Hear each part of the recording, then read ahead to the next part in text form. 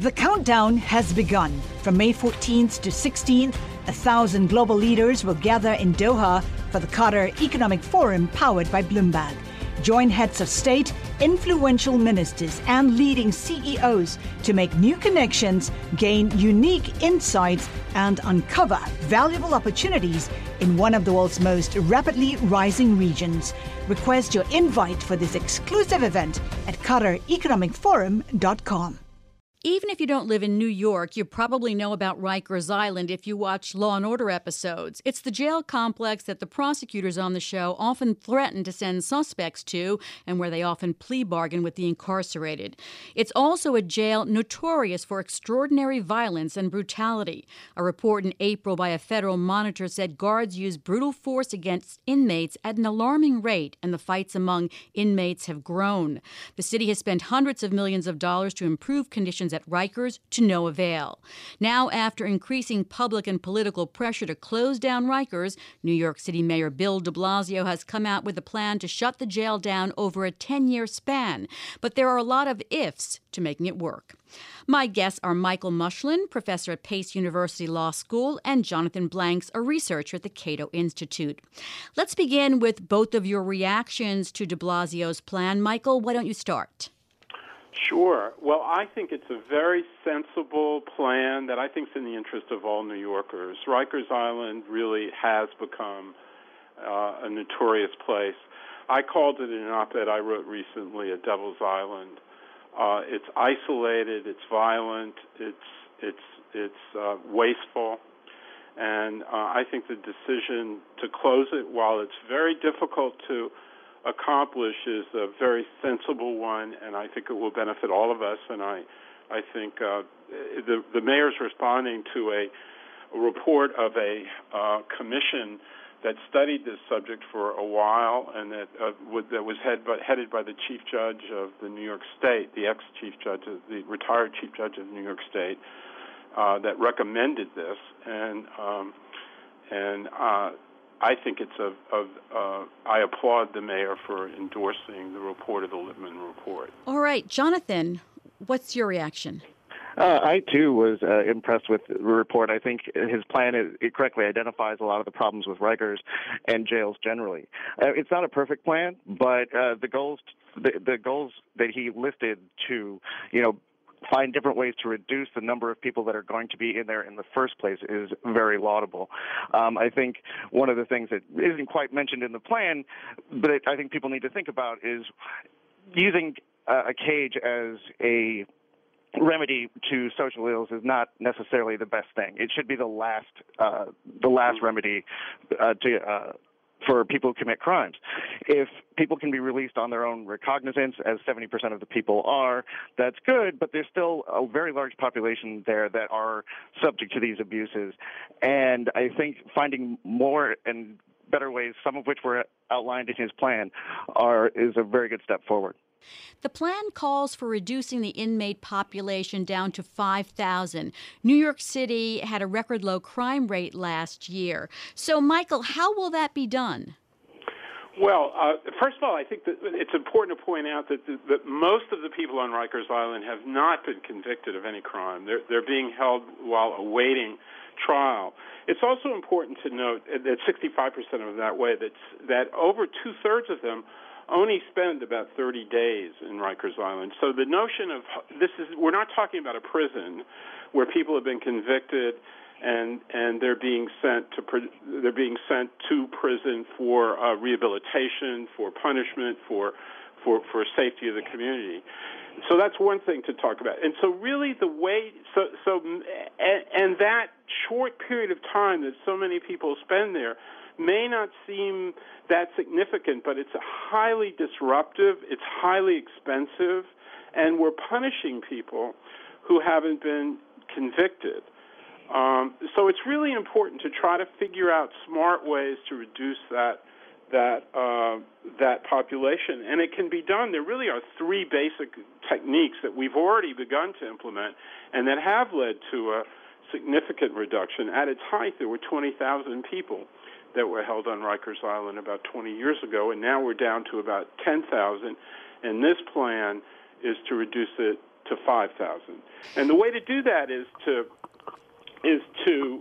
come up with alternatives to bail, to reform the bail system, to figure out, rather than putting a dollar amount on who goes to prison, who goes to jail and who goes to Rikers Island, to make assessments, realistic assessments of really who is going to need to be detained, rather than just put a number on it. You know, the number is usually around $2,000, and if a person has that $2,000, they buy their way out.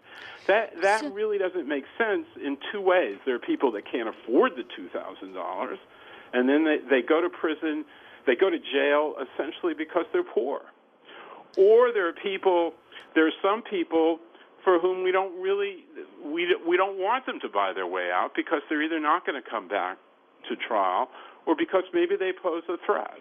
I've been talking with Michael Mushlen, professor at Pace University Law School, and Jonathan Blanks, a researcher at the Cato Institute, about New York City Mayor Bill de Blasio's plan to shut down Rikers Island prison over a 10-year span. And there are a lot of ifs involved in this. Jonathan, an independent commission created by the City Council that we were talking about before called for state law reforms such as reclassifying criminal offenses such as fare evasion, marijuana possession in public view, and gravity knives as civil offenses.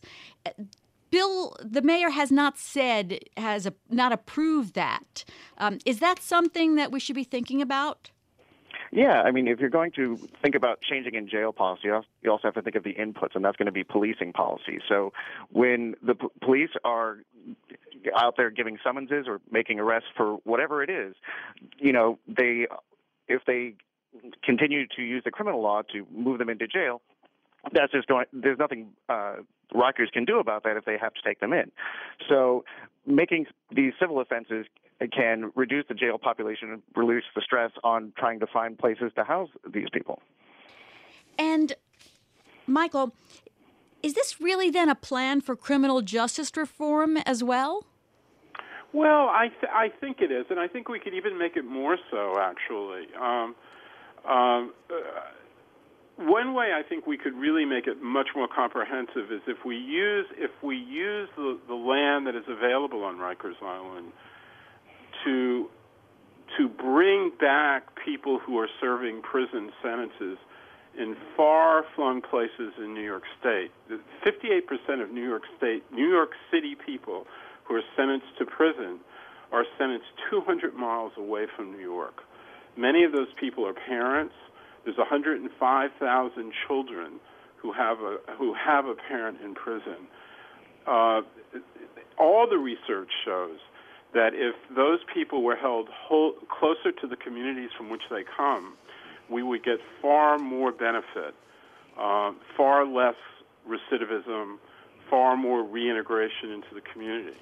And so I proposed, and I wrote an op-ed on this that was published by the Daily News about a month ago, that once we close Rikers Island for pretrial detainees, we should seriously consider using that location, which is remote for pretrial detainees, but is ironically not at all remote for people who are serving New York City people who are serving prison sentences, to build prisons, to use that space for prisoners. Okay, speaking of prisoners, Jonathan, in new jails, there's a question that may be a hurdle, and that's building smaller jails in each of the boroughs to replace Rikers, and there are no specific details on that in de Blasio's plan. Isn't that bound to bring opposition from residents in those boroughs?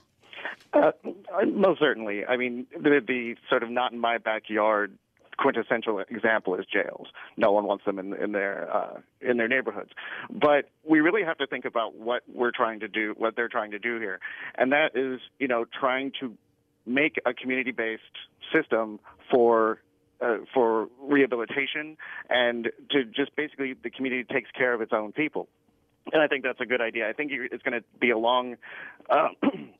It's going to be a long haul trying to convince people that it is the right thing to do.